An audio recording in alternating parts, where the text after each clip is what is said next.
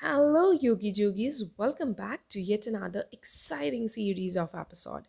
Today is Takeaway Tuesday, and we are going to talk about the book named The Almanac of Naval Ravikant, written by Eric Georgeson.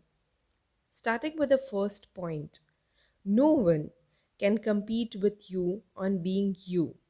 Most of life is search for who and what needs you the most. Escape competition through authenticity. Become the best in the world of what you do. Applied scientists are the most powerful people in this world. This will be more obvious in the coming years.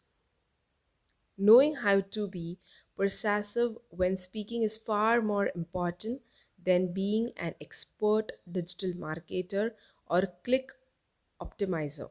Foundations are key. The internet has massively broadened the possible space of careers. Most people haven't figured this out yet.